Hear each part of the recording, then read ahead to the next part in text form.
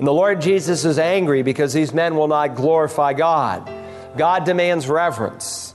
Really, all of creation glorifies God. The Bible says the trees glorify Him, the birds glorify Him. The sun, the moon, and the stars give Him glory. In fact, there are only 2 recorded rebels in all of the Bible who don't give Him glory, fallen angels, and very often fallen man. And so if we don't glorify the Lord, we will someday meet the Lord in His wrath, the kind of wrath you see here, but an eternal wrath that Jesus someday will bring upon the lost. Welcome to Search the Scriptures, the Bible teaching ministry of Dr. Carl Broggi, Senior Pastor of Community Bible Church in Beaufort, South Carolina. Today's sermon is entitled, Cleansing the Temple. As we continue our study in the Gospel of John, we're going to look at Jesus in the temple as He deals with the money changers. Pastor Carl will examine the motives of the money changers who came to make a buck rather than honor God with their worship as they ought to have done. Let's join Pastor Carl now as he begins. Take your Bibles, please, and turn to the Gospel of John chapter 2. Now, we've seen that there's a major theme that runs all the way through this whole book, and it's the same theme, and you will find it in virtually every chapter. He wants to present Jesus Christ as God in human flesh. He wants us to understand that Jesus Christ is not just a good teacher, because someone who is a good teacher doesn't claim to be God. He wants us to know that Jesus Christ is not just a good example, because presumably good examples don't hang around with sinners and drunks and tax collectors. He wants us to understand that Jesus is not some kind of religious nut, because crazy people don't speak with the cogency that He spoke with, nor display the kind of love that He exhibited. He wants us to realize that Jesus is not a religious phony, because religious phonies don't rise from the dead. He wants to hammer home the simple truth that Christ is not a ghost, because you don't nail ghosts to a cross and shed blood. He's not a myth, because myths don't split time down the history. He is God in a human body. Now, we've already seen John's testimony in the prologue affirming that Jesus is Lord. We've looked at the testimony of John the Baptist, of Andrew, of Philip, and Nathanael, all saying the same thing. We saw it last time in the first half of this chapter, when Jesus performs His very first miracle of turning the water into wine, because only God can create, and He creates wine. And so this morning, in this second half of chapter 2, we will find the same affirmation for us to see Christ for all that He is, to present Him accurately, that we might fall down before Him and worship Him. Let's follow along in our text this morning, John 2, beginning now in verse 12. After this, He, Christ, went down to Capernaum, He and His mother and His brothers and His disciples. And there they stayed a few days, and the Passover of the Jews was at hand, and Jesus went up to Jerusalem. And He found in the temple those who were selling oxen and sheep and doves and the money changers seated. And He made a scourge of cords and drove them all out of the temple with the sheep and the oxen, and He poured out the coins of the money changers and overturned their tables. And to those who were selling the doves, He said, "Take these things away. Stop making my Father's house a house of merchandise." His disciples remembered that it was written, "Zeal for thy house will consume me." The Jews therefore answered and said to Him, "What sign do you do to show us, seeing that you do these things?" Jesus answered and said to them, "Destroy this temple, and in 3 days I will raise it up." The Jews therefore said, "It took 46 years to build this temple, and you will raise it up in 3 days?" But He was speaking of the temple of His body. When therefore He was raised from the dead, His disciples remembered that He said, and they believed the Scripture and the word which Jesus had spoken. Now, when He was in Jerusalem at the Passover during the feast, many believed in His name, beholding His signs which He was doing. But Jesus, on His part, was not entrusting Himself to them, for He knew all men, and because He did not need anyone to bear witness concerning man, for He Himself knew what was in man. Now, as you can see from your note-taking outline, we've divided this section into following the 3 vignettes that John gives us in these verses. In verses 13 through 16, we find the record of Jesus going to the temple and cleaning house. We've called that section Jesus and the building. When we come to verses 17 to 22, we find this, as a result of that cleansing, the questioning that the Jews bring upon the Son of God. We're calling this section Jesus and his body. And then in verses 23 through 25, we find Christ's response to those who allegedly profess faith in him. We're calling this Jesus and the believer. So let's begin by considering Jesus and the building. Look, if you will, now in verse 12. After this, that is after the wedding there in Cana of Galilee, he went down to Capernaum, he and his mother and his brothers and his disciples, and there they stayed a few days. Now this verse is going to give us the transition from Cana down to Jerusalem. And if you were to look on a map, you'd discover that Capernaum is about 16 miles northeast of Cana. And yet the text says he went down, which is interesting because, as we discovered last time, up and down in the Bible, when used in reference to direction, is not like north and south, but it's used in reference to topography, up in altitude or down in altitude. And so Capernaum was lower than Cana. It was at sea level there in the Sea of Galilee. And we're told that his mother, the disciples, those whom he called in chapter 1, his brothers, which would be the half-brothers of Christ, the children of Mary and Joseph, of course, all who were younger than he, they went down there to Capernaum. And this is an important note.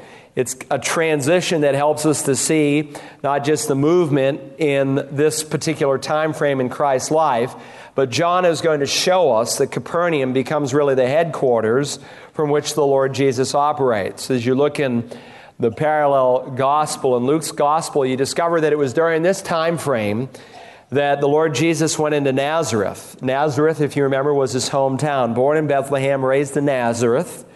There in Nazareth, he went in, and as the rabbi, they asked him to open the scroll. He opened it, he read it. And the text says in 4:22 of Luke, and all were speaking well of him and wondering at the gracious words which were falling from his lips. And they were saying, is this not Joseph's son? But then when he began to speak of their sin, they went from praise to incredible anger. They drug him to the edge of the city, if you remember. They wanted to throw him right over the cliff and kill him. But then he exhibited his power in a moment, and he walked right through the multitude, and he was done with Nazareth. And now Capernaum becomes headquarters for the next 3 years. Look at verse 13.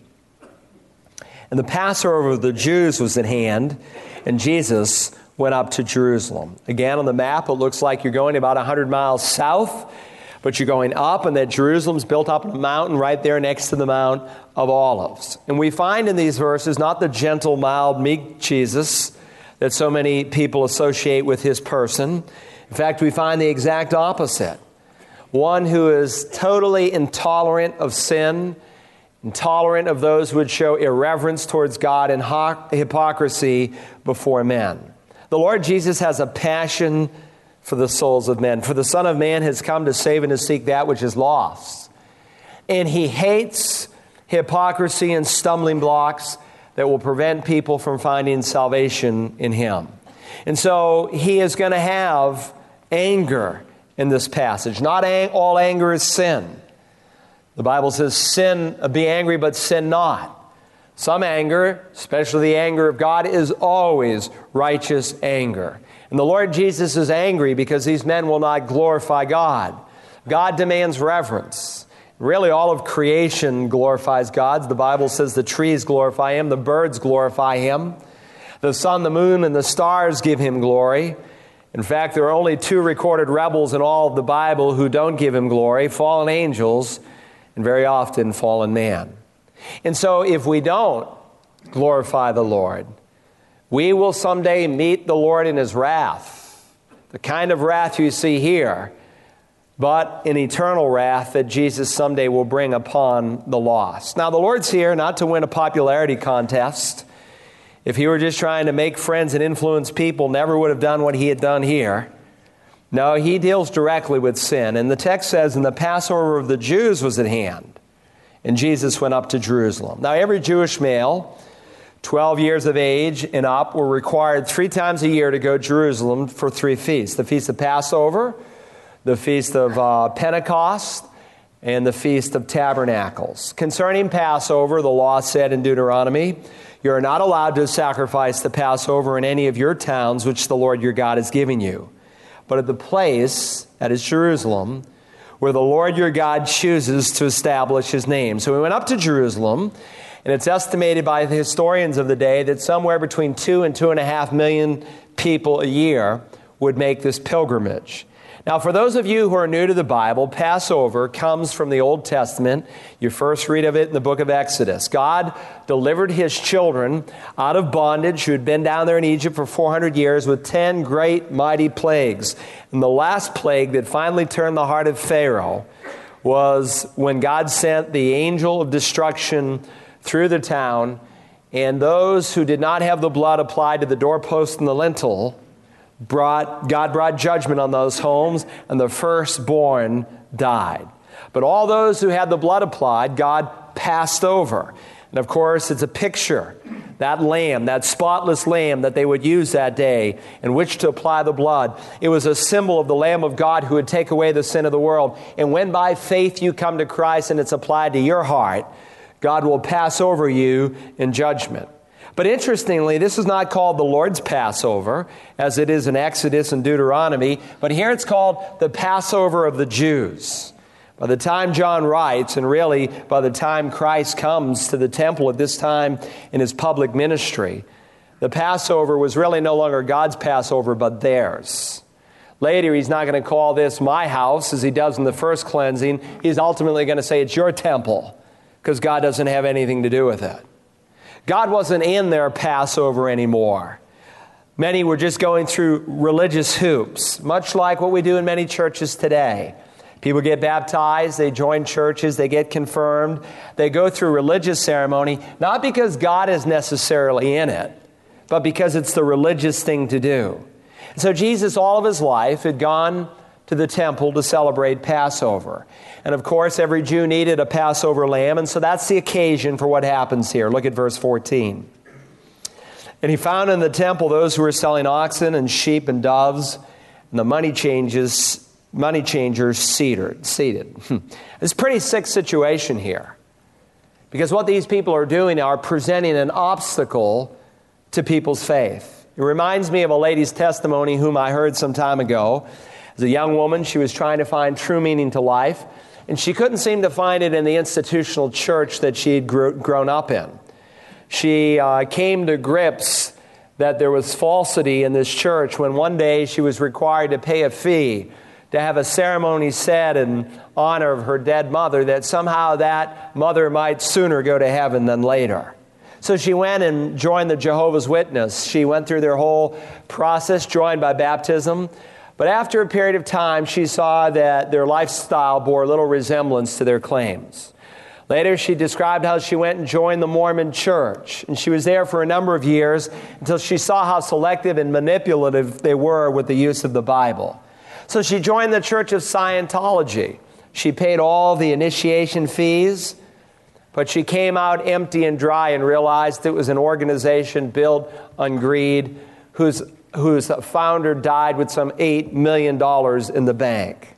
Finally, she went home to where she was raised, and there she met her younger brother, whom she had not seen in years, and she described how he had found faith in the Lord Jesus Christ, that there were no fees, no ceremonies to go through, that one must come to his cross and receive his forgiveness.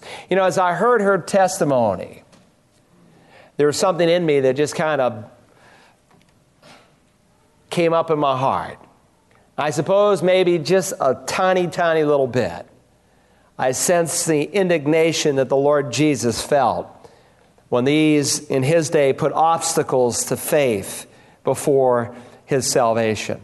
Now, don't confuse this event with what takes place in Matthew, Mark, and Luke. In Matthew, Mark, and Luke, you read the second cleansing of the temple. It doesn't happen at the start of Christ's ministry, but the end of this ministry. This takes place right at the beginning when he's relatively unknown.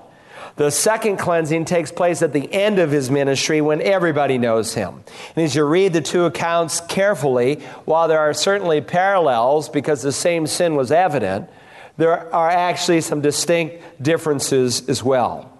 And so, of course, John's writing with a different perspective in mind. Matthew, Mark, and Luke, as you know, spend most of their time with Jesus' ministry in Galilee, whereas John's gospel is focused in Jerusalem. In fact, if all you had was Matthew, Mark, and Luke, you would have thought that Jesus virtually never went to Jerusalem, apart from that time when he was 12 years old. You would have thought he never went there until the end of his life, just before he was crucified. But John repeatedly shows us of Christ's visits to Jerusalem. We'll see it in chapter 5. We'll see a third visit in chapter 7, a fourth visit in chapter 10, and then a fifth visit all the way recorded through chapters 12 through 20. But we shouldn't be surprised, really, because Jerusalem was the religious capital of Judaism. And the Lord, the proprietor of the temple, is coming to see whether or not men are really hearing of the forgiveness of God and whether or not people are truly worshiping God. And of course they were not, because these leaders did not have a true concern for the spiritual welfare of the people. And so what was it that provoked the Lord to such indignation? What made him so upset? If we can learn what made him so upset, we can make application in our day. Two things in particular are highlighted in these verses. First, I find that what was wrong at the temple was the fact that they were obscuring the way to God. They were obscuring the way to God. Now, get a feel for someone visiting the temple at this time in human history. I mean, the place was a zoo, literally. Animals everywhere. It was a busy marketplace, so there was little peace, little opportunity to reflect upon God, about the Passover, and to really worship him. Prayer had been banished to the sidelines. Competing voices for the business of the folks was everywhere. Now, I know this cleansing is different, but as you study both accounts, there are similarities. Same problem is going on. And so we learn in the second cleansing of the temple that people really couldn't even pray there. Jesus said, "It is written, my house shall be called a house of prayer, but you are making it a robber's den." If you had asked someone maybe to pray with you that you might make your peace with God, they would have said, "Oh, very well, get in line over there, get your money ready."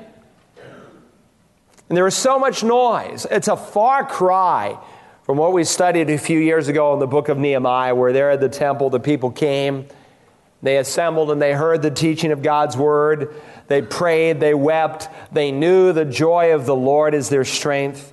I tried to put this scene and tried to think, well, what maybe would be a modern parallel today? And the only thing I could think of was maybe the floor of the New York Stock Exchange blended with Faneuil Hall there in Boston, the farmer's market. I mean, this was just chaotic. You couldn't come and worship God. You couldn't come and pray here. The noise is deafening. And so some would say, I suppose, where is God in all of this? In many respects, time really hasn't changed much. People today have many obstacles to God. They have their rules. They have their do's and don'ts, their baptisms, their confirmations, their robes, their smokes, their bells, their ashes, and a host of other things. In one church where the pastor was waxing on and on and on, putting everyone to sleep, a little girl, rather impatient, pulled on her mother's sleeve and said, "Mommy, just pay the man so we can go home." And I suppose maybe that's how some of these worshipers felt. Let's just get it done. Let's just get our obligation over with. A lot of people go to church with that feeling. They're not really being ministered from the Word of God, and they're just watching the clock, can't wait to get out the door and say, "I've done my responsibility." So Jesus comes into the temple, he surveys the situation, and in a moment's time, he sees the corruption and the spiritual neglect of the people. And this is not the complaint of some backwoods prophet. This is the Lord God. This is the Messiah. And so he's enraged because these are not leaders who are helping people find God, but obscuring the way to him. Instead of solemn dignity that you would expect in a place like this, it's noisy. It's a marketplace. It's chaotic. Secondly, I want you to see not only were they obscuring the way to God, but they were exploiting the way to God. We read here in verse 14, "And he found in the temple those who were selling oxen and sheep and doves and the money changers seated.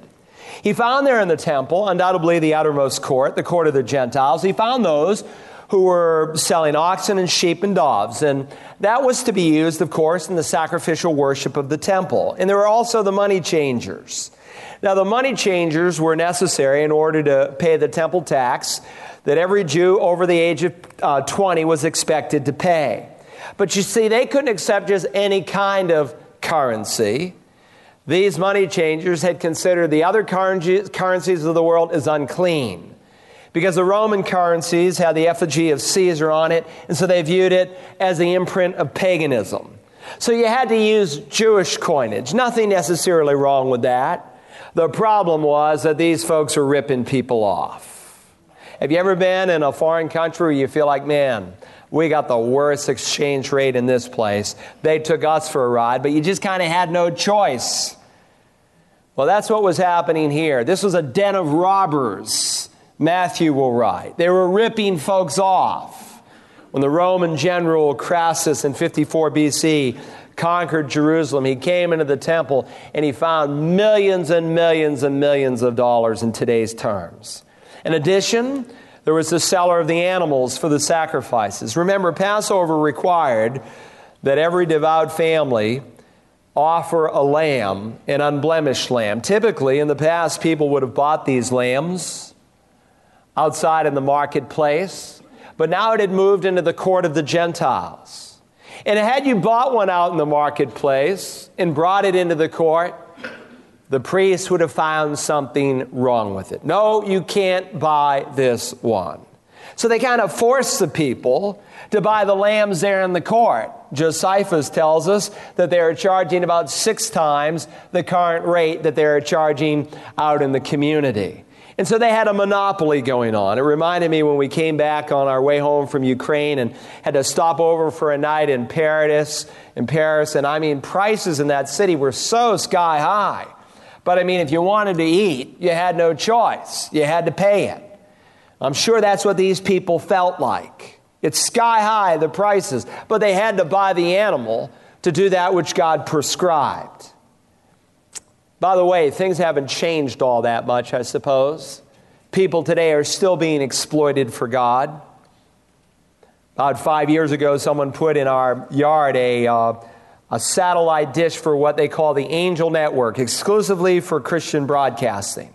We had it for about 6 months, and I came home one night, about 10 o'clock at night from work, and there I turned it on, and there was this woman preaching. And she was the pastor of a church, which should put a red flag up in your mind. Women are equal as men are. We have the same spiritual status before the Lord, but we have different roles. There are some things only men can do in the church, some things only women can do in the church. Women have a high and holy calling, but it's different from men. And the Bible is explicitly clear it's not to be a pastor. But nonetheless, this woman, let me just say, this network, I should say, really doesn't distinguish much. I mean, I got an education in those 6 months. Kind of like some of the Christian bookstores you go into. I mean, you see an array of material. Some that say one thing, some that say the exact opposite. But they'll espouse both books. Why? Because whatever sells. Whatever is profitable. I've been using the same distributor to buy my books since the early 80s. And I called Spring Arbor one day and I said, why on earth are you carrying some of this stuff teaching us to worship Mary? That's what the book was on, how to worship Mary. Oh, but you see, I was the judgmental one. You see, if you take a stance today, you're not a unifier. You're judgmental. You're divisive. But you see, they put out there what sells, what people have an appetite for. Doesn't matter if it's theologically correct. So here's this woman, and she goes into a fund appeal. I thought, I'll go up, and I changed and took my shower, put my pajamas on, got my books all ready for the next day, and came down. My wife served me dinner, and she is still doing the fund appeal. And I'm thinking 20 minutes later, what do some non-Christians think of this? I know ministries need money to operate, but when I was doing our course on the theology of money, someone in this church gave me an article from Christianity Today on this very woman.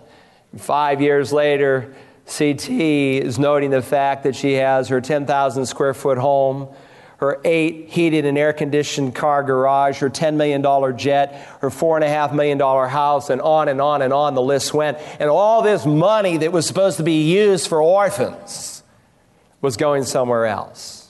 We tried to get a lady to come and speak at this women's conference. Some of you ladies missed a choice conference. You should have been here. Shame on you, some of you ladies who could have been here. Anyway, we tried to get this lady, and we spoke with her agent. Her agent says, well, she'll come, but she has to fly first class. She needs at least 2 nights accommodation in the hotel, though she's just going to speak on one day for 1 hour. And we'll give you the cut rate since you're a church for $6,000. Oh, thank you. God bless you. One guy we thought about bringing here to speak gets $30,000 to speak for 1 hour. He would give us $15,000 if we would take him. Can you imagine the Apostle Paul charging that kind of money?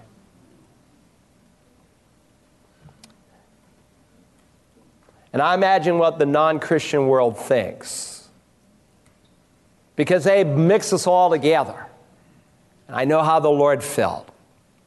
Verse 15, he made a scourge of cords, drove them all out of the temple with the sheep and the oxen, and he poured out the coins of the money changers and overturned their temples. Evidently, there would have been a lot of ropes laying around from the various animals, and he put some of them together and made them into a whip, and the Bible says he drove them all out of the temple. Who's them all? Pantos. It's a reference to the men. He didn't use this whip simply on the backs of sheep and oxen. He used it on the back of men. The text says he drove them all out with the sheep and the oxen. Suddenly, people are fleeing everywhere. Tables are dumped over. Money's rolling everywhere. One man cleaned the whole thing. He's no wimpy man. He's not like the pictures of so many artists where he's an anemic, little, timid, shriveled up wimp. Jesus, gentle, mild, and meek, like the hymn says, that's the farthest thing from the truth as it relates to this particular passage of Scripture. I don't like those pictures that make him so weak, because it's not really a picture of the Savior. He was a man's man. You don't take a scourge like this and drive everyone out of the temple and not be some kind of a man. The Son was clearing the Father's house with a lash. If you enjoyed today's message, remember that you can order a CD or DVD copy by calling Search the Scriptures at 877-787-7478 and requesting program John 006. You can also support the ministry of Search the Scriptures by calling, or you can give online at searchthescriptures.org. Your generous donation plays an important role in providing biblical teaching and spreading the gospel. We hope that you will join us tomorrow as we continue to search the Scriptures.